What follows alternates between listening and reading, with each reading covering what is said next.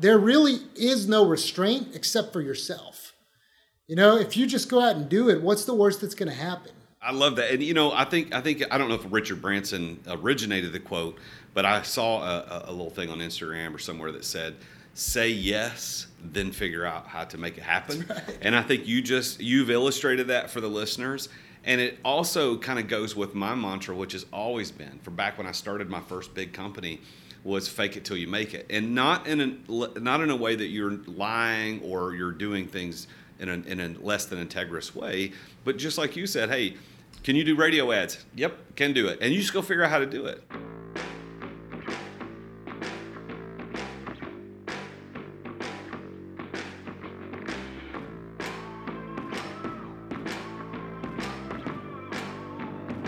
In today's ultra-competitive business world, being a successful entrepreneur or business owner can be very challenging. Fortunately, contemporary times have blessed us with resources for tackling those challenges and getting us to success more quickly than we could have imagined. Welcome to The Root of All Success with the real Jason Duncan, a podcast that explores how the world's most powerful entrepreneurs grow incredible companies. This podcast looks at the 5 keys to unlocking success as an entrepreneur. A successful educator turned entrepreneur, Jason's mission is to use his gifts of teaching and leadership to help others get the results they want out of life. Join Jason every week and learn the keys to grow a truly successful business. Well, welcome to another podcast. I am the real Jason Duncan, and I'm glad that you've joined us. Thank you for spending a little bit of time today with me and my guests learning about how these successful entrepreneurs grow incredible companies. I've got this theory that there are 5 keys that every entrepreneur has used to unlock their success. And I developed this theory over years of casually interviewing very successful entrepreneurs as I grew up as an entrepreneur myself and developing a successful multi-million-dollar company and then developing a coaching company and starting to talk to more entrepreneurs. I started seeing these keys started showing up every single time. And I thought it was important enough to start this podcast, The Root of All Success, and interview top entrepreneurs just like who's on the show today and ask them about how they got to success. So this whole show is for you as an entrepreneur, as an aspiring entrepreneur, to learn how these other people did it because the keys work. The keys work for everybody. If you got the right key, you can unlock the door. And so these keys we talk about on the show are exactly what you need to unlock your success. Now we shoot this video. So if you're listening to this on Spotify or iTunes or any of the podcast players, thank you for listening. Please go and leave a review. If it's a 5-star review, great. If it's not, email me. Let's talk. I want to see what I can do better to make it better for you. But we also do this on video. So right now, for those of you listening, I'm looking right at the camera, and this is actually out on YouTube, on my YouTube channel. It's at youtube.com/C for channel /The Real Jason Duncan. So if you go look it up, youtube.com/C /The Real Jason Duncan, you can watch this episode and you can see me and all my glory and my guests and all their glory too. We were talking pre-show about when to pick our nose and adjust ourselves, and we do that when the other person's talking. But we're shooting this in the Matador room at the Standard at the Smith House here in Nashville, Tennessee. The Standard is one of the top 5 cigar bars in the country, an amazing steak restaurant, private club here, and I'm privileged to be a member. It's owned and operated by the one and only Joshua Sterling Smith. He is the proprietor of this 18,000 square feet of Southern sophistication and style. And if you ever come to Nashville, you got to look it up. You got to come here. You don't have to be a member to come have dinner. Just make your reservation. And then if you're really nice to the wait staff and say, could I take a look at the club? They might give you a little tour of the club. And if you look me up, I'll be happy to have you upstairs. We can have a cigar, a glass of bourbon, whatever it is that you like to do. And I would love to meet you and connect with you. Now, for the episode sponsor for today, I've got a question for you. So our sponsor, I'm going to talk about it in these terms. You probably have a website. If you don't have one now, you're going to have one at some time in the future. And it is very likely that you're not the website designer or a website designer. I know I've got several websites for my different businesses. And funny story, like my first business I ever started was a website design company back in the mid-90s, but that's a whole nother story. But I am no website designer, even though that was one of my first companies. The problem is your website designer, whoever did your site, probably is MIA or isn't returning your calls or they're out of business, or it was some single shingle person who now no longer does that, and you can't find them. You need to get your website updated. Well, I want to tell you all about a company called 19. They completely eliminate all of those issues. They actually personally manage my website. 19 is a company that does everything you need to secure your website, host your website, back it up hourly, monitor your website, and they offer all of this unlimited for a small, flat monthly fee. So I really recommend it. So you've got a website. So if you needed one designed, they could do that. But I'm just talking about if you have a website, you just need it monitored and updated and secured and hosted. They can do everything. And I tell you, when they took over my website, I had a pretty good website. But when they took it over, holy crap, man. They raised the level. It looked better. The links worked. I didn't have the problems with third person versus first person, how I talked about myself on the website. They fix all of that stuff, and it looks fantastic. Here's how you get in touch with 19. You go to Manage My Websites, that's plural, managemywebsites.com/root, as in root of all success. So managemywebsites.com/root, and you will save $600 a year on end-to-end website manage. That's updated and managed for a low monthly fee. You will not regret this. 19, thank you for sponsoring today's podcast. All right, so let's get on with the show. My guest today, who's sitting across the table from me here in the Matador room at the Standard, is a Nashvilleian and graduated from a local academic magnet school here called Hume Fogg. He also attended the University of Tennessee in Knoxville, UT. Go Vols. He majored in marketing and finance. He's an avid aviator. He flies helicopters, airplanes, jets, you name it. And that's all exciting and fun. And he's also even a multi-event triathlete and has competed in several triathlons across the Southeast. And that's something about him I didn't know before the podcast. And he was recently recognized in the Nashville Business Journal as 40 under 40, one of the top 40 under 40 here in Nashville. And when he's not running his multiple companies, he's a husband, he's a father, he gives back to his community as a fully commissioned law enforcement officer and canine unit director, which the canine thing is going to come up a lot in today's show. And he's a board member for Make-A-Wish Foundation, which is also a fantastic organization. Got to meet, I can't remember, what's the name of the guy that started Make-A-Wish? He passed away last year. Yeah, he was at that event. Yeah, right. I got to meet him. I was lucky enough to get to meet him. But all that being said, I want you to join me in welcoming the great Ali Hemyari. Thank you for being on the show. Yeah, welcome to the Standard. Pleasure's all mine. Honor to be here. Thank you for having me, Jason. Well, you're welcome. And I want to tell everybody how when I first met you, and I don't think I've ever told you this story. So there was this business, it's no longer, it's been bought out, but there was this business networking group here in the Nashville market, and City Current now is the name of it. And by the way, if you're in Nashville or Memphis, you should look City Current up. It's a great organization. But the company that they bought out, it was that company at the time, and there was an event at the Bridgestone Arena. We had a breakfast event. And that was I think it was one of the first events I ever went to. And here's what in my brain it was, okay, it's all executives, it's business owners, it's high-level people, and there's 300 or 400 people at this breakfast or whatever the number was. And I walk in with my team, and I'm wide-eyed like this first time I've gone here. And here comes Ali with a dog, with a really badass-looking dog.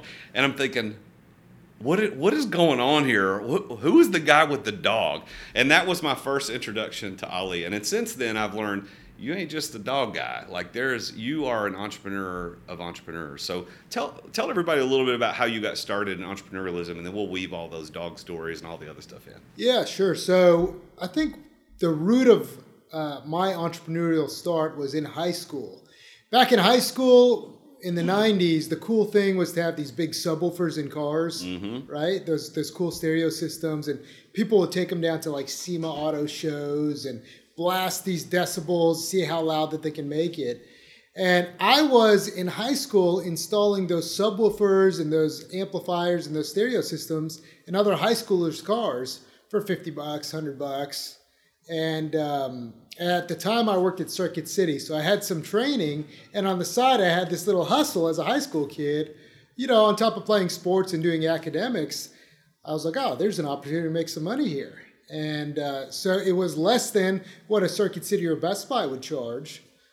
And I don't know if I was as good. I was definitely not insured, but I made a little bit of money, and that was really the start into it. And in college, I started a few businesses, and then post-college, I started a few businesses, and it just grew and grew and grew. So I have to ask, because I was one of those kids too that had the big subwoofers, and I remember having. I had a 19, what year was it? I think it was an 83 Chevrolet Celebrity. That was my first car. Oh, wow. yeah, wow, indeed. We've come a long way. But I remember taking the spare tire out of the trunk and then baking this wooden thing to fit over the spare tire and cutting two 10-inch holes, and had Rockford Fosgate punches, and my whole trunk would rattle brrr, brrr, everywhere I'd go. So you were the guy installing those too. I had a Volvo 240DL, so it's not that much better than your Celebrity. So I got this Volvo with this crank sunroof, because that's what they did back then. They didn't have power ones, or I couldn't afford a power one. And I had these big 212s in the back. And here I am pulling up at Hume Fog, which is right across the street. We had to pay to park, right? Because there's no parking for the school. So we had to pay to park, and I'm pulling out blasting Dave Matthews Band, thinking I'm the coolest kid in school because I got these awesome subs, loud bass, and it's Dave Matthews. And all my friends are just, oh my God, what are you doing? Oh my gosh. So you now, one of the things that you're most famous for, at least in my eyes, because when I met you, I don't know how many years, 6, 7, 8 years, I don't know how long ago it was, sure, is that you are Nashville Canine. Like, that's your main thing. So I know you probably have a different perspective about what your main thing is and how you make money and what's going on, but tell me and tell everybody else, why dogs? Like, what happened for you to get into dogs? Because here's what I know about you, and I think the listeners, to give a little bit of context, is that you have one of the premier dog training, like, in the country. You train high-end dogs. You sell canine dogs or donate. I don't know how that works out, but you train those dogs for canine use. You also train private protection dogs. So this is not just, hey, send it down here to the kennel and let's them tell Fido how to sit. This is much higher level. So how did you get into dogs? Like, what was the genesis of that? Yeah, so when I was in college, I had this Doberman. And I wanted to be, I was young, I had a lot of vinegar in me, and I wanted to go and make this dog this ultimate dog. And so I joined a working dog club in Knoxville. And every Sunday morning at 7:30, while all my friends were hungover, I was running tracks on dogs, and I was learning agility and obedience and things like that. So I gained a good knowledge of working dog training there. And I was probably 20 years old, 21 years old. After that, at the same time, I was running a business that was an advertising company, and it took me into New England, and I was running this hotel chain's marketing campaign. So I went and started cross-training up there with some working dog guys. When I moved back to Nashville, what I was doing was I was trying to find a club or something where I can further my skills, or even a trainer. And there were a couple trainers that were out there that had a higher skill set than me, but they were reluctant to teach me because they thought I was going to become their competitor. At that time, I was a suit. I started working at AXA Financial, and I wasn't looking at being a competitor. I just wanted to better my skills. So I kept getting the Heisman from all these people. Hey, no, we're not going to teach you. So I started my own working dog club, Nashville Working Dogs, and it attracted a lot of Metro Nashville police officers, and a lot of just public that were looking for better training. And we would meet twice a week, and we started training dogs together. And after all the trainings, we would all go out to eat, and that was just kind of the ritual that we did. And most working dog clubs, they do that same kind of thing. Well, a couple of times, people would ask me to stay after to help them with their dogs. He said, well, we'll buy you dinner. And I said, oh, yeah, no problem. All right. So we'd stay an extra 20 minutes, work with their dog. So were you charging them before? I wasn't. It was just a club. So they were just buying you dinner. That was how they were paying you, huh? And that's where the light bulb went off. Oh, there's a need. And so I said, well, there aren't that many working dog trainers at a high level in Middle Tennessee. Why don't I start a business that revolves around personal protection dogs, police dogs, and search and rescue dogs? So we launched Nashville Canine in 2005. Well, in 2007, like everybody else, the market took a dump. And that affected both the wealthy people that could buy personal protection dogs from us, as well as municipalities. Municipalities' budgets were just as harmed. And so we opened it up to the general public, and we said, hey, we can take anybody's dog. If we can take a dog, train it to SWAT level, we sure can take your little frou-frou dog and teach him to sit and lay down. And so we launched it out to the general public, and it quickly grew to now one of the largest facilities in the nation. We train upwards of about between 300 to 700 dogs a year of just consumer pets. That's not including the working side. And we have an enormous, over 15,000 square foot facility in Franklin. And then 4 miles down the street, we have an enormous working dog facility that spans over 7 acres. It has its own gun range, 2 dog swimming pools, helicopters land in and out of there to do all of our working dog stuff. It's really, really neat. That is amazing. Well, I know that, the first time I met you, you had the dog with you. And that is a big part of who you are, but it's not the only thing. And training is certainly not the only thing. There's so much more about dogs. I think you've now started other businesses in the pet or dog space. You want to talk a little bit about those? Yeah, I think that the pet industry is a booming industry. And you've seen the shift as a consumer where the big companies like Mars and Nestle that fathered basically candy companies are now in the dog industry. So for example, Nestle owns Merrick and Purina and Pro Plan, and Mars owns brands like Pedigree. And so that industry has just skyrocketed. Well, we wanted to be the first to set the bar the highest, and people that usually are looking for high-level dog training don't have the time during the day to meet for an hour once a week, 8 to 10 weeks, and hope they get results. So naturally, they commission a company like ours where we take on their dog, we do all their training, we turn them over a finished product. Well, with that, it basically treed out to all these different verticals within our brand. So we also do commercial shoots, dog talent. So if you've looked at a lot of Tractor Supply commercials or print ads, a lot of those dog commercials and print ads are from us.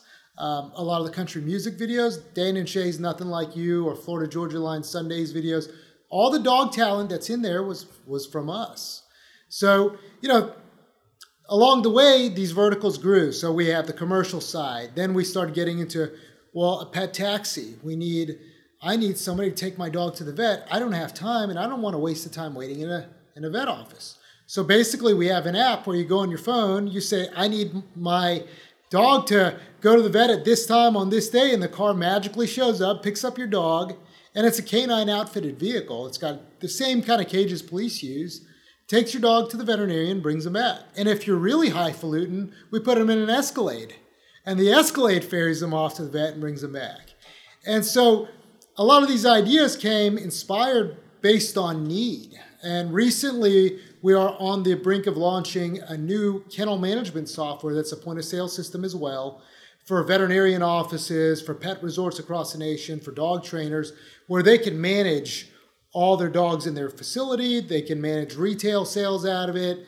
Things that have simplified by people that are actually in the industry, not a bunch of geeks sitting behind a computer thinking this is probably what they'll need. Yeah. And so as we continue to evolve, more things will continue to launch. So now you've pretty much touched everything that the pet people would want to deal with in terms of training, kenneling, veterinary care, et cetera.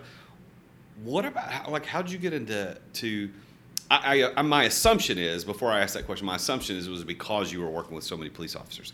But one of the things I was surprised about in learning about you when we first became to know one another is that you are a fully commissioned officer and you do work with the canine units. I assume that's how you got into it, but is there a more story to why you got into deputy work or police work? Yeah, so that's a really good question. I think that credibility came getting into law enforcement because that opened a lot of avenues that people were not privy to. For example, somebody can say that they're a police dog trainer. Well, where are they getting their heroin from, right? How do you know how to train a police dog unless you are a police officer? How do you go and sell that to the admin unless you've been in their line of work before? And I entered in law enforcement to help my business. That was the start of it. It was really to add credibility to the business. It wasn't just because I really loved it. Now, I've grown to love it, though, and I've worked in a lot of facets of law enforcement. I'm a SWAT operator. I'm a sniper. I've worked in the court system. I've worked interdiction, school resource. I've done a lot of different aspects in law enforcement. But originally the mission was, how do I build credibility for this business and be able to sell more dogs to law enforcement municipalities while gaining a deeper understanding of what they go through every day. And that helped put it in perspective. Now, in fairness too, Jason, I was single, I didn't have a child, I was all the way. I was working a job and then I was doing police work at the same time. So I was basically working 2 jobs and grinding it out. But it gave me a skill set and opened more doors for me that I just wouldn't have had as a normal civilian dog trainer. Yeah, it helped prepare you for even more success later. That's right. With Nashville Canine. So now, though, you've got Pet Taxi, you've got Nashville Canine. What are the names of the other companies that you? So we have Coach Fido, which Coach Fido is amazing because Coach Fido is an online training website. It has over 600 dog training videos on it. So if you're sitting at home and you're worried about COVID and the germs are out to get you, you can go to CoachFido.com.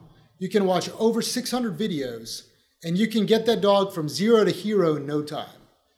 And why we created that was because not everybody can afford a board and train, or emotionally they may not be want to be apart from their dog for a board and train. Some people just like to do it themselves. Well, this is a way of them getting high-level training by people that are training several hundreds of dogs a year, not the YouTube hack that's doing this with 40 dogs a year, right? So our experience level is much higher based on volume. And we wanted people to have an affordable resource to be able to do that. And we rolled it out nationwide. And now it's even plugged in internationally too. We have some German clients, some French clients. It's really neat. But it took about 3 years of grinding with the production company following us around, being in our face at any given time, filming blooper after blooper because not all dogs are going to pay attention, just like humans don't either. And to make that many videos, I think we're at 670. That's a lot of filming. A lot of filming. In this Coach Fido, it's CoachFido.com, CoachFido.com. I spelled that right. Correct. So people could go to that right now. A listener who has a dog or wants a dog, hey, I want to train my dog. They could go right now and get that, right? That's how they do it? That's correct. Is it just a set flat fee? Is it monthly fee? How do they do that? Yeah, great question. So there's 5 packages, okay? And of the 5 packages, 2 are for working dogs, 3 are for consumer pets. They can choose to pay for the whole year in advance or they can pay monthly. If they pay for the whole year in advance, it unlocks all the videos immediately. If they choose monthly, they get to watch 10 videos a week. And little by little, they get to earn and build on that. The working dog videos, basically what we did is we took a compilation of high-level trainers from all the way around the world. It wasn't just limited to Nashville Canine. So we got a great high-level German trainer who's won the World Series of dog sports over there called the Bundesliga. The sport's called Schützen in Germany. His name is Tobias Olenek. And Tobias is on so many videos. Over here, we call him Tobias. I call him Toby. But Toby has been a great resource with us too. But if you wanted to take a normal dog and make them awesome at home, improving the quality of life, which is ultimately our mission. It's not just about sits and downs. It's how do I improve my quality of life? Go to CoachFido.com, pick one of the 3 packages. If you have a dog that you're thinking, well, I live in the middle of nowhere, I don't have access to a working dog club, but I'd really like to see what tracking is like, or I'd like to see what agility is like, then you can choose the other 2 packages. And it's very inexpensive. In fact, we have a great deal for listeners of The Real Jason Duncan. Yeah, so if you have a dog and you want to do that, we'll do a short little interjection here before we go on with the rest of the show. But go to CoachFido.com/root. And Ali has agreed to give all listeners CoachFido.com/root. You get 10% off any of the packages there. So thank you, Ali, for offering that. And what I think, too, about this story is that you started with just, hey, I'm in college and I've got this Doberman and my friends are out, doing what teenagers do. I'm going to actually have fun and do something productive and train my Doberman. And now you've become a super successful entrepreneur based on those passions that started in your college years. And not only did you just train, now you're training thousands and tens of thousands of other people around the world following success. So let me ask you a question about success.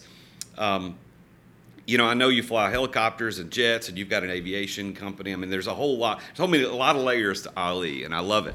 So, but if we talk about success, because that's the name of the show, how would you define the word success in your own words? I think that successful people do what unsuccessful people don't. I think that's a good definition. So every year I'm invited to Cumberland University and I teach a short couple-hour class in an entrepreneur class that's led by Professor Jackie Cowden.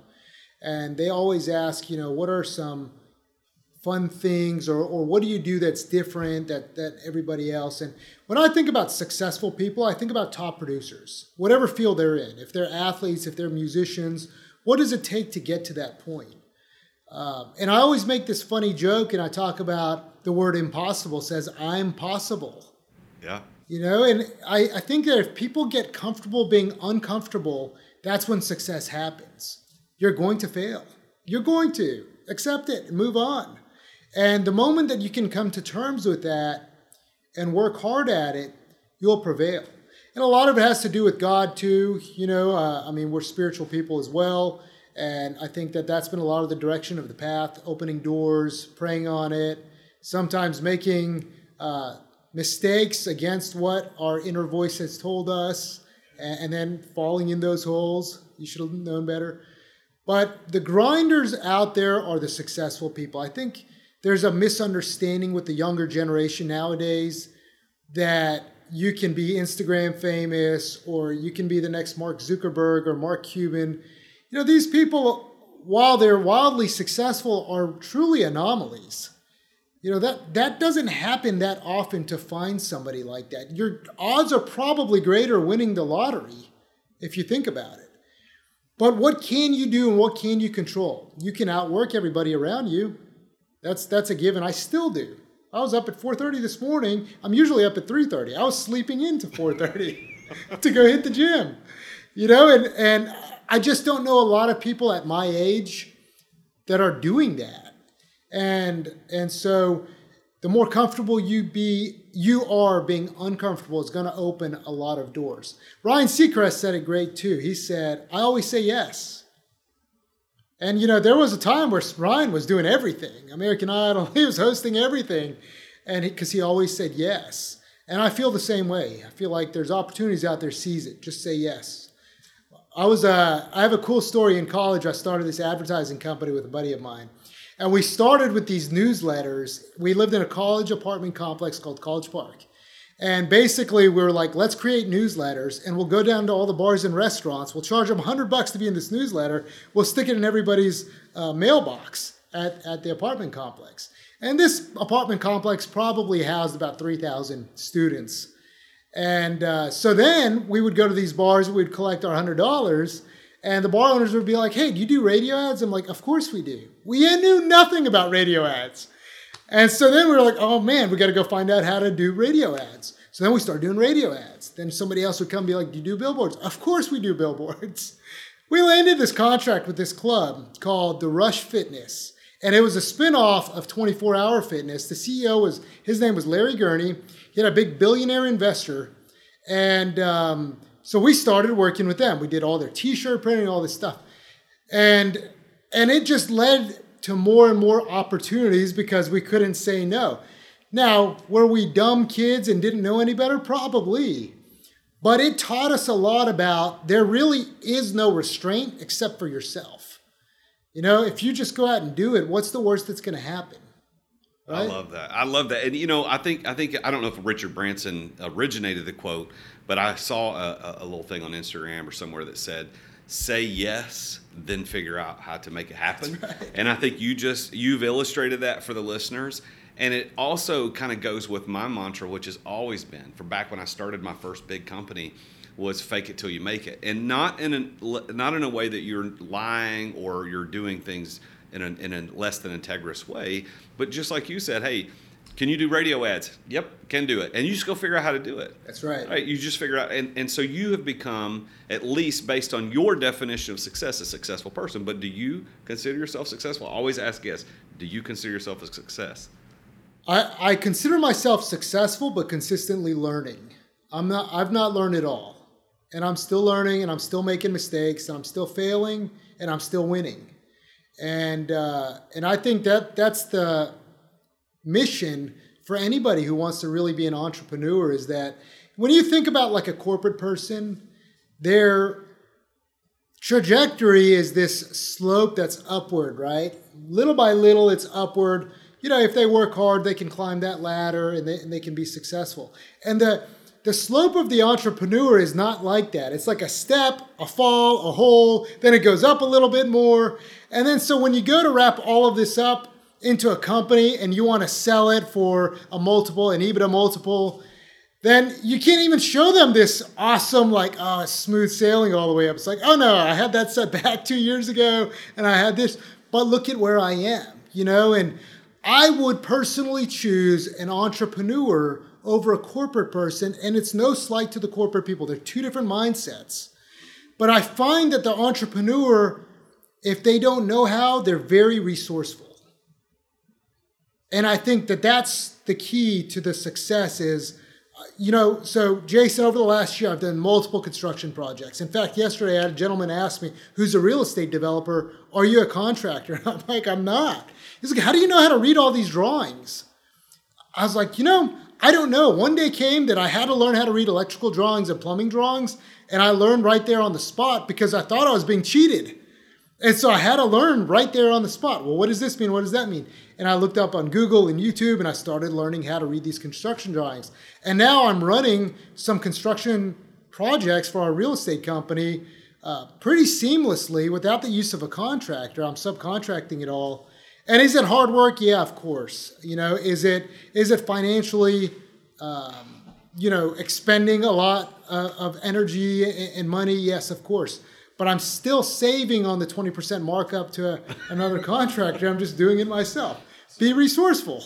Well, and I love that, and I love that soundbite, and I think my marketing team after the airing of this episode is probably going to pull out what you just said about the mindset of an entrepreneur, because if I'm given a choice of bringing somebody onto a team, it's the entrepreneurial mindset that I'm looking for. Because, and again, like you said, no slight to the corporate, but that's just a different mindset. I think what separates entrepreneurs, and I think you were alluding to this, is you call it problem solving, looking for those things. I call it innovation. It's innovation and willing to take risk. If you're willing to take the risk and you're willing to innovate, think of new ways to make things happen, you're going to be wildly successful. And success isn't a destination. Success grows. You accomplish success, you go to the next one. And I love how you answered my question, do you consider yourself successful?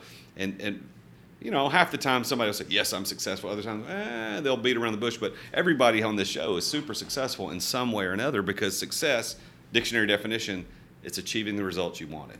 So if you wanted to achieve X and you achieved X, you're successful. That's right. And when whatever that may be, I think that in our American culture, we tend to tie it to financial. But ultimately, if you're an amazing athlete and you go and compete in marathons or triathlons or whatever it may be, you're successful in your own right.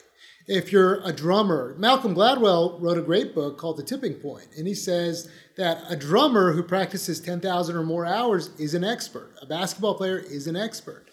And that passion, when you look at NBA players that are practicing for that dream to go to the NBA, they're up early in the morning chasing this dream. Musicians, you and I see it all the time out on Broadway here in Nashville, chasing the dream of becoming a big star. They're doing what other people are not doing to become successful. And we're not islands. We have good mentors along the way. We have good people that we surround ourselves with, which is another form and function of becoming an entrepreneur, right? So we can be wise and learn from other people's mistakes rather than keep falling in the holes we keep falling in. Yeah. And sometimes we choose not to listen to them and we fall anyway. But those people are also the strength that fuel us in our journeys as well. Yeah, I hear your passion, and I think that the listeners are also hearing that. And if you're watching on YouTube, you're seeing you're animated. You could say you could tell you're excited about this. One thing Ali has never been, and the whole time I've ever known you, is kind of like slumped over in the chair, not engaged. Like you could tell that you're engaged, and people like you are attractive. Like we're magnetized to people like you. We want to be around people like you. Go on, tell me more. So this passion is obviously part of the keys. So when I talk about keys to success, the 5 keys, I think the number 1 is passion. But there's a caveat to that. I believe, and I want to see what you think. And I know because we haven't had this conversation. Sure. But passion is two-sided. Number 1, there's this excitement and just exuberance and joy and just deep connection like you have with training dogs, like that is obviously a passion of yours, has been since college all the way through today, and much of your wealth and your success is dedicated and can be tied back to that passion. But passion, if you look at the etymology of the word, like where it came from, it actually means willing to endure or willing to suffer. So when you think about in terms of the passion of the Christ, which we as Christians talk about, that's what Jesus did on the way to the cross. We call that whole thing the passion of the Christ. He wasn't excited. There was nothing exciting about that or joyful or jubilant or exuberant. What it was is he was willing to do it for a greater cause. And I sense that in your story too, that there are times you've had to endure and to suffer, and that those valleys and peaks have gone up and down and you've fallen in holes.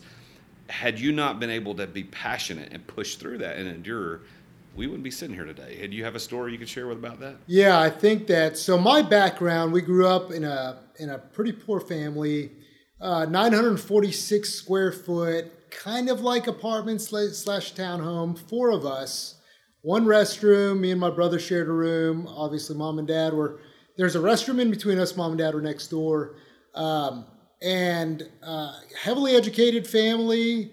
Dad had a master's degree, but his mindset was always, I can't afford it, I can't afford it. And I know it's cliche and it's Robert Kiyosaki, but I always remember being, a kid and being like, oh, we just can't afford it, but why can't we? It was always a why. Why can't we?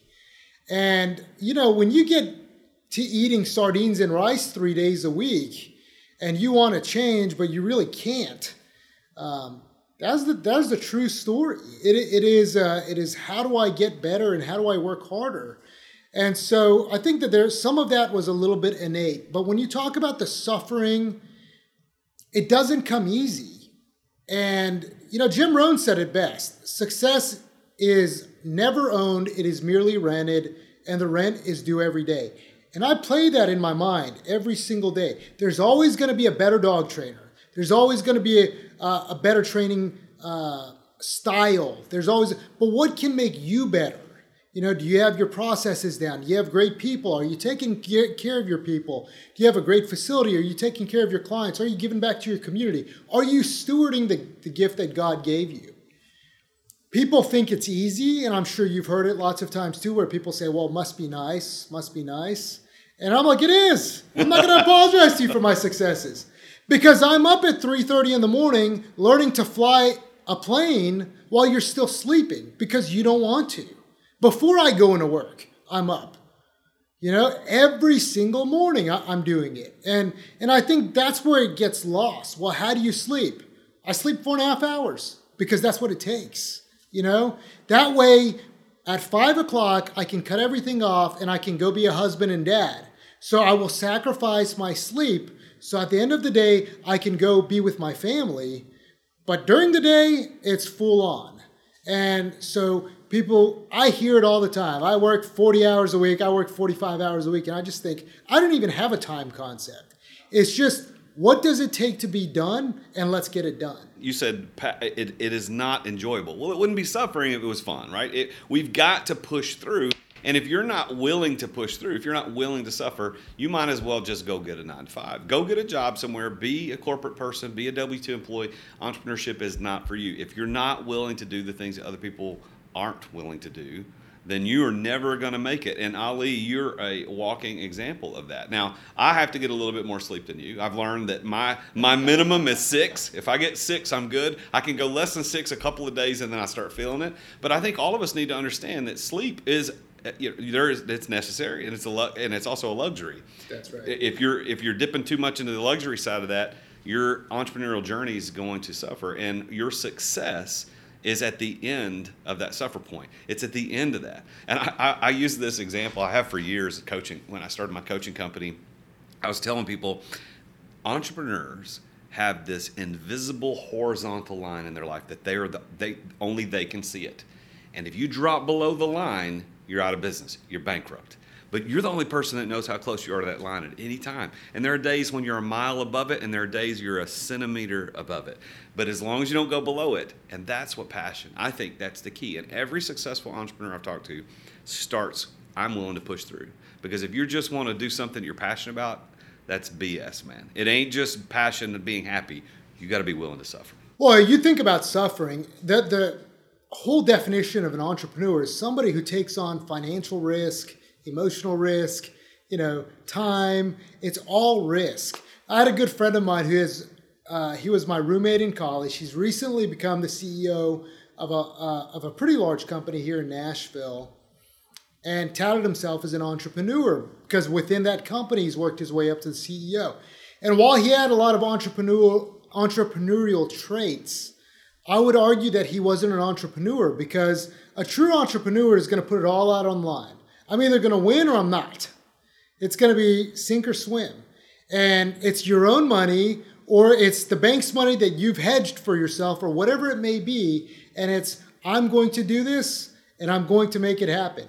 And that gamble is so significant, and it's so taxing emotionally, on your family, on your friends, everybody around you, that you are leveraging everything you have, every characteristic of leadership and skill and all these things to make that happen. And that's what really makes an entrepreneur. And then someone who doesn't understand that sees you drive up in your Ferrari and go, well, it must be nice. He's a lucky guy. No, luck comes to those who work hard. It's in the Bible. That's right. It's in the Bible. Follow the Bible. All right, so the second key to success, Ali, that I talk about, passion being the first one, and I think it's also the most important, as we've just illustrated, that suffering, endurance, pushing through, risk, innovation, all those things relate to passion. The second one is being at the right place at the right time. And I can't think of a single entrepreneur, famous or infamous, or nobody knows about him, who reached any level of success worth talking about, who can't point to, I was at the right place at the right time. And you might think that's saying, well, I was lucky. No. The luck comes to those who work hard. I'm in the right place because I put myself in the right place. What do you think about you? Like, what's your right place, right time moment in your success story? I think that that's a really interesting question, because I think a lot of that was the buildup to be in the right place at the right time. Yep. Right? It was the hard work that you did ahead of time to get to that point. And then all of a sudden you were in the right place at the right time. So when I got into training dogs back in college, there was still this old stigma, well, that's just a dog. People were leaving their dogs outside to sleep. It was just kind of that time period where it's such a juxtaposition in the paradigm shift now, where people are like sleeping in bed with dogs. It's so opposite of the time frame that I started in. And I remember, well, you can't make a living off this, or don't try to get into that. Even my Middle Eastern background, I'm Persian. In the Persian community here, I would walk up to somebody and they'd be like, oh, what do you do for a living? I'm like, dog trainer. And they would just walk away. It's funny. Nowadays, it still happens. They walk up to me, what do you do? It's just such a superficial conversation anyway, right? Like, They don't talk about, what do you enjoy doing for a living? Do you have kids? They say, what do you do for a living? Dog trainer. Oh, okay. That's cool. And then they go find a financial advisor or some physician or something to go talk to, right? They don't know the rest of the story. They don't know the journey, until the end, where they see you driving off in a fancy car or something. The third P that I talk about, Ali, is people, knowing the right people. So just kind of like right time, right place, there's also these right people in your life. And every successful entrepreneur that I've interviewed on this show and outside of this show, they can typically point specifically to a person, or they can allude to, well, these people had influence. And they could be negative influences or positive influences. But there's usually a right person in the life, or people in the life, that push you. It could be a family member, be a business associate, an enemy, a college roommate, could be anybody. Who was it for you? Who helped push you in this direction? Being an entrepreneur in the push was probably more so the background I grew up with. I would argue that for me, I just never wanted to go back to sardines and rice again. And I never have. If you stuck the fanciest, the standard sardine in front of me right now that was like laced with gold, I wouldn't eat it. I'd say, go give me something else. I'm over it. Right? I can't do it. I think that was a lot of the drive. Now, along the way though, I've had some pretty incredible mentors. One of them is well known here. She owned a company called Custom Packaging, actually out close to where you live, except in the Lebanon area. Huge factory. Her and her husband, Jackie and Chuck Cowden, have been really good mentors to me over the years. They owned basically 2 corrugated box manufacturing plants in the United States. And And they subsequently had purchased a few protection dogs from us, and we grew in a strong relationship. Another really good friend of mine, his name is Matt Gelfand. He started a cool company called Tail Tracks, but what people knew him for was there are these barriers outside of military bases that used to be concrete pylons. He invented a net capture system, so if a car is breaching a military base, it shoots up and it captures the vehicle. I've seen that. And he sold it for $100 million to Smith & Wesson. And so, but very down-to-earth guy, lives in a modest house in Brentwood, drives a Dodge truck, and you would never know what he's accomplished, even though he's done, several companies. So there are these people along the way that have influenced a lot of my beliefs. I've gone to them for advice, and I think that that's going to be critical as you grow and you grow in wealth, that surrounding yourself with birds of a feather are going to take you to those next levels. And I fully believe in the truism that you are the average of the 5 people that you hang out with the most. And so if you're hanging out with people who are spending all their time at the office or in the basement playing video games, or they're not doing anything like getting up at 3:30 and going to learn how to fly a plane, or going to the gym, or reading books, or going to conferences, you're probably going to be average with them. You want to be the one that drags your group up, not drags your group down. That's right. You're only as successful as your 5 best friends. That's right. That goes to your point. I would love to meet the guy, because I saw a YouTube video about that net. And I didn't remember the name of the company, but I remember seeing the video of the net and this truck driving into the net. I thought it was a big truck and drove into the net, and it captured it. So it's very interesting. Yeah. One more thing on that, I got to tell you. So my mom is one of my biggest heroes. So I lost my dad when I was 17. It was 10 days before I was going to graduate high school, and my mom really stepped up to the plate. She was working 3 jobs at the time. I was about to go off to college. But I can't imagine any stronger of an individual to support whatever I did than my mom. Even being a dog trainer.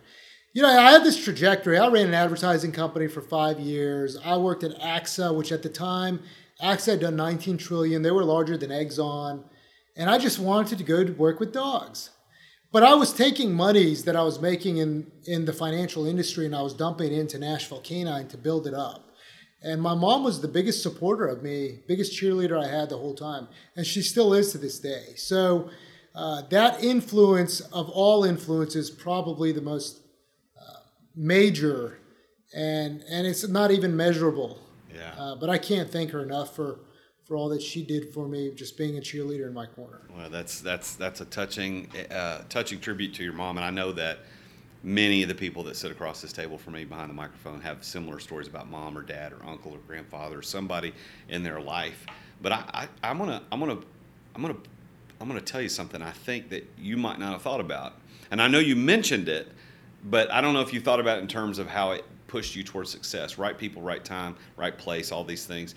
Who was, you don't have to tell us their names, but do you remember who the first person was that when you were training dogs for free that said, I want to take you to dinner? You remember that person? Because it sounds to me, based on your story, that was when a light bulb went up. Hey, I can actually make money. So that person that you might not even remember who it was has a lot to do with where you are today, because they asked you to take you to dinner, right?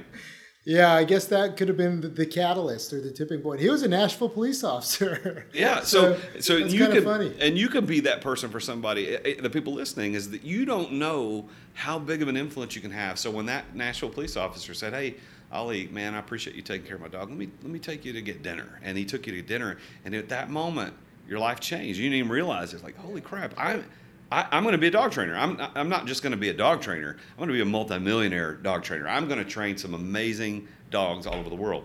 Now, what prepared you for this, and that's the 4th P, is preparation.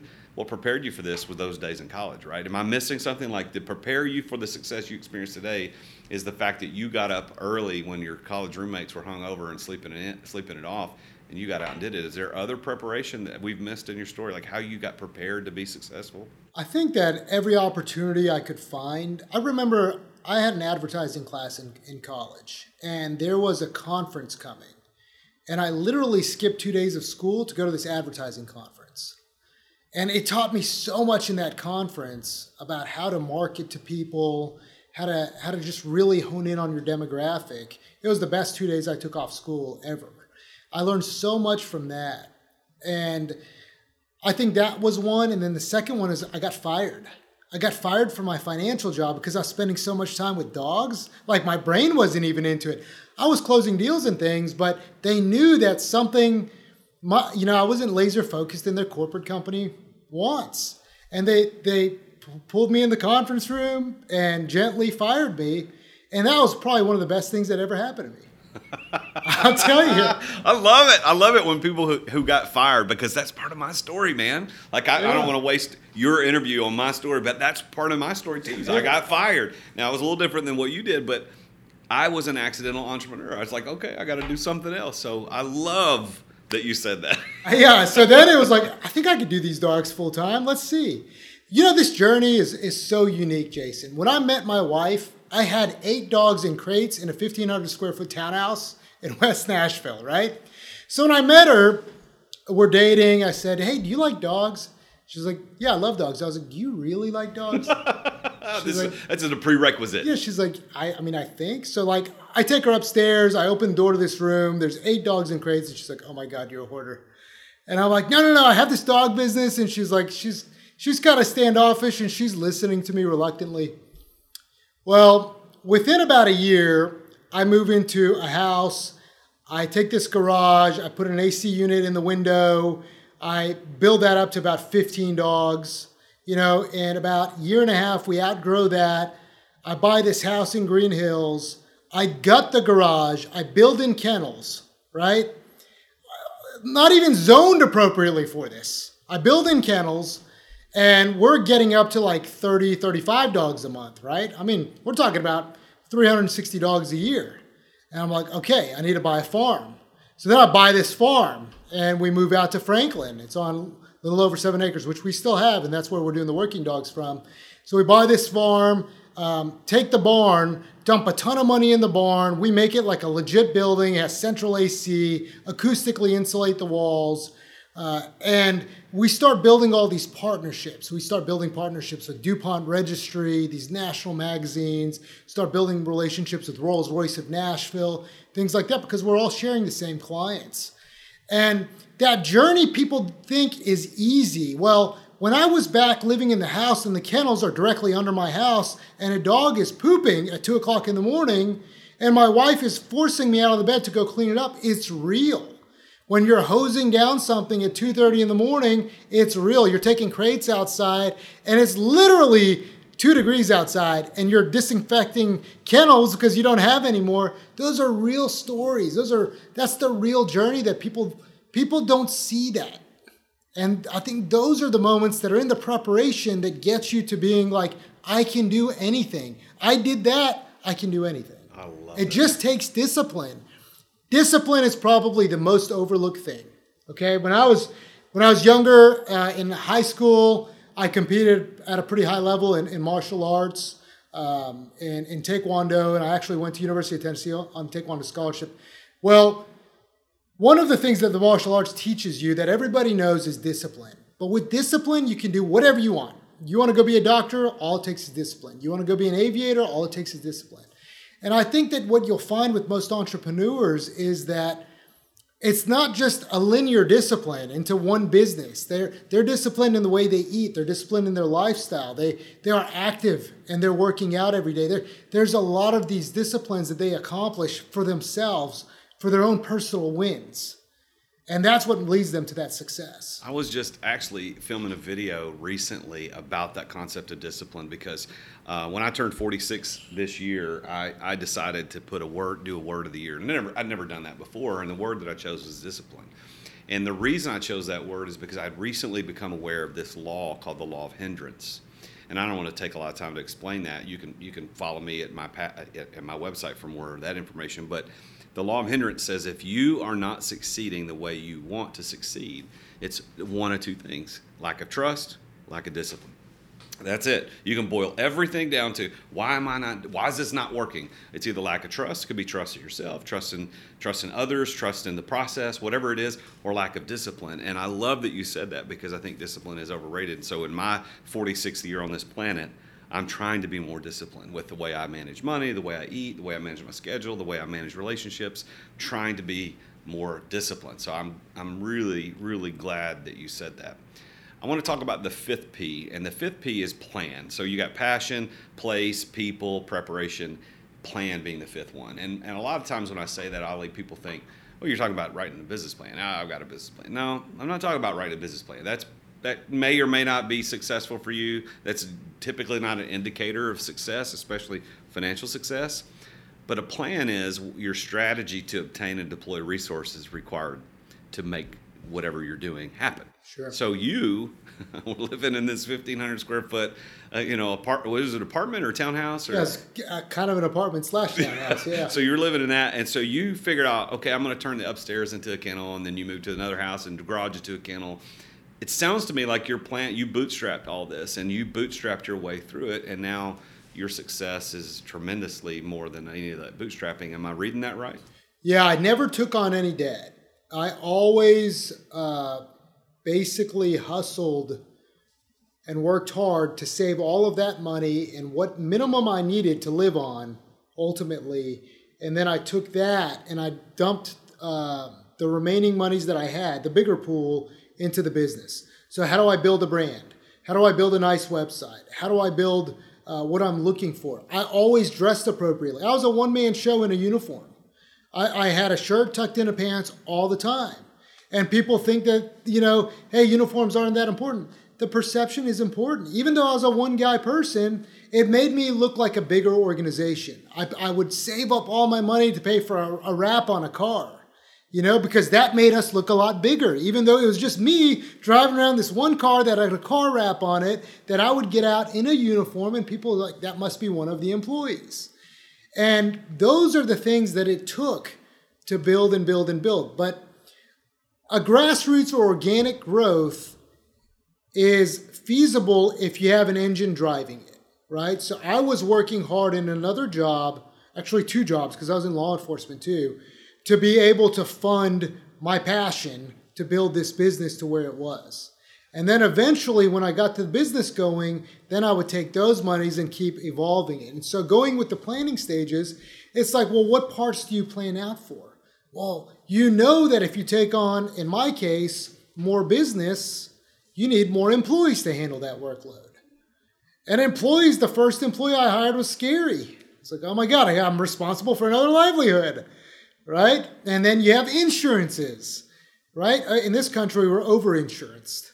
But you got to allocate those appropriate monies for insurance because we're in a litigious society. And then, all the things that you need. And so grassroots organic growth also taught me that you could be more profitable.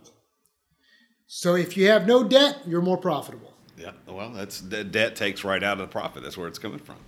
So passion, place, people, preparation, plan. Your story illustrates that all 5 of those things were part of your story to success. And I know we didn't get into a ton of the finer details of what that success looks like, but I think the listeners and I can both understand that Ali Hemyari has built a phenomenally successful business and life for you and your wife and your kids and your employees and everybody else. And I can tell you that my dog, his name is Buddy. My dog has been around for, I guess he's about 12 years old, and he's starting to get gray around the snout and ears and stuff. And we love him to death. And I know I've already talked to my wife. I'm like, at some point we're going to lose Buddy. Buddy's going to pass away, and we're going to be very sad. But I've already made a decision that my next dog, I'm going to have a fully trained, because Buddy's smart and nice and stuff, but he's not fully trained. But I want to have one like you, like what you do. So you and I are going to be talking. Yeah, that's great. Hopefully not soon, because I love Buddy and I don't want Buddy to go anywhere. Buddy's we live on a small farm in Gallatin, and every time we come home, he meets us in the driveway, and as soon as he sees us, he does this loop around the house like he's.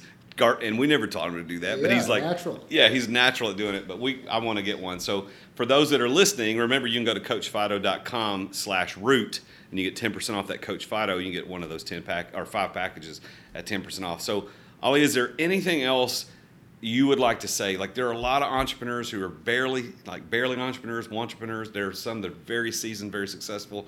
What would you say to those first stage guys and girls that are out there like, I'm trying to get started? What's your pieces of advice you give them at the beginning? I think that at the moment that you feel like you're about to give up, if you push through it, that's when you're going to see success, right? You just got to weather through that storm to see the success, and just keep listening to that voice in your head.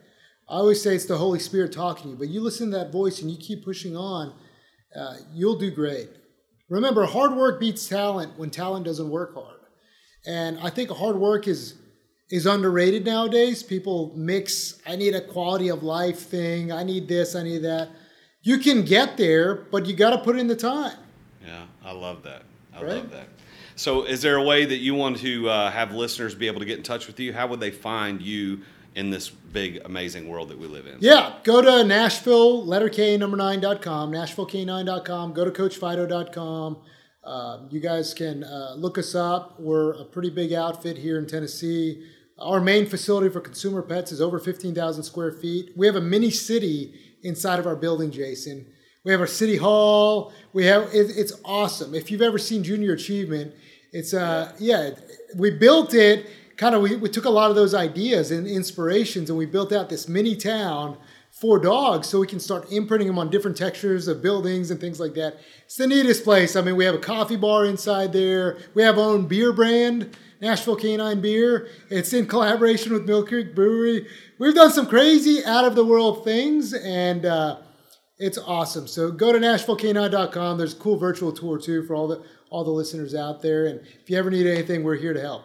Well, Ollie, this has been such a pleasure, man. Thank you. Pleasure's all mine. Listen, every time we talk, we had, I don't know, it's been 6 or 7 months ago, maybe it wasn't that long ago, we had lunch. And every time I sit down and talk with you, it's like there's another layer deep. I'm like, what do you ever sleep? Is there any time that you're not doing something? So thank you for being here. And to the listeners, there you have it. I mean, this concept, this road to success, the same keys unlock it for everybody. Now, everybody applies those keys differently. And for you, I don't know if you want to start a dog training business like Ali did, or you want to start an ice cream shop. It doesn't matter what you want to do. But the keys to success are passion. You got to be passionate, willing to suffer, willing to push through, willing to endure. You've got to be at the right place at the right time. And that comes to people who work hard and get out there and get themselves in the right place at the right time. You're going to have a person in your life that's that person that pushes you. And like Ali didn't even think about the fact that maybe that Nashville police officer had more to do with his success than he's ever thought about before, just because he said, hey, let me take you to dinner. So somebody out there can be your person to help get you to success. And then preparation. All the time and effort that you have to learn the thing that you're going to do is worth it. Like, I couldn't go into a biochemical engineering space right now. I haven't prepared for that. But if I wanted to do it, I've got to put in the time. I've got to put in the hours. I've got to do it. And you got to do it too. And then finally, that P for plan, that last P, plan. Do you have a strategy to obtain and deploy the financial resources that you're going to require to do your business? Ideas are a dime a dozen, man. The homeless person living under the bridge got great ideas. Ideas are worth nothing. It's, can you execute it? Do you have a strategy to make this thing work? And that's why I put together this show, The Root of All Success, is because I want to help people just like you as an entrepreneur growing. How do I become successful? And you listen to stories like Ali's and all the other people that I've had on the show about how they built amazingly incredible, successful companies. And these people are, like he was talking about his friend, you see him living in a modest house, driving a Dodge truck, and you don't know they're worth $100 million. So it's not about just driving a Ferrari. It's not just about living in a 20,000 square foot home. Success sometimes is very subtle. And I think that if you work hard, you're going to see what that looks like too. Now, I have a question for you. Would you like to know what your chances are of succeeding? Would you like to know how can I be successful? Well, I've put something together called the 5 Ps of Success Assessment. It's completely free. All you have to do is go to therealjasonduncan.com/success. 17-question assessment. It'll test you against these 5 Ps and tell you, what's your probability of success is? Are you going to succeed? And sometimes the results come out and they say, yeah, your passion is so low here, you're probably not going to succeed. You need to pick something else. And other times it's like, dude, you're right on it. Keep going. So go to therealjasonduncan.com/success. You can take that. It's a free assessment. The personalized report is emailed to you immediately upon completion of that assessment. And I'd be honored to go over that with you if you had questions, but that's certainly not necessary. Now, the other thing that I want to talk about too before we close out on the show today is this. Part of my vision is I want to coach entrepreneurs to start businesses, 1,000 businesses a year. And I want to see them because I believe that entrepreneurs like Ali and I talked about today, they change the world. There is something different about the innovation and the risks that they take that make our world better and worth living in. And so to that end, my vision is I want to coach entrepreneurs. Now, I charge for coaching, of course, but what I do as part of that vision is I do 1 free hour of coaching every single week with some entrepreneur somewhere in the world. You get me for free for 1 hour. And I'm expensive normally. So you get that free hour, and I will coach you. It's a real Jason Duncan coaching real entrepreneurs through real issues. And you can apply to get that 1 hour at therealjasonduncan.com/free coaching. You just put in your name, your email, and what you want to be coached about. My team and I will review that. And if we feel like your story is compelling enough, we'll invite you for that 1 free hour. So that's therealjasonduncan.com/free coaching. This is The Root of All Success. I'm the real Jason Duncan. We'll be back again next week with another amazingly successful entrepreneur on how he or she became so successful. I'll see you then. And until then, remember, Jesus is King.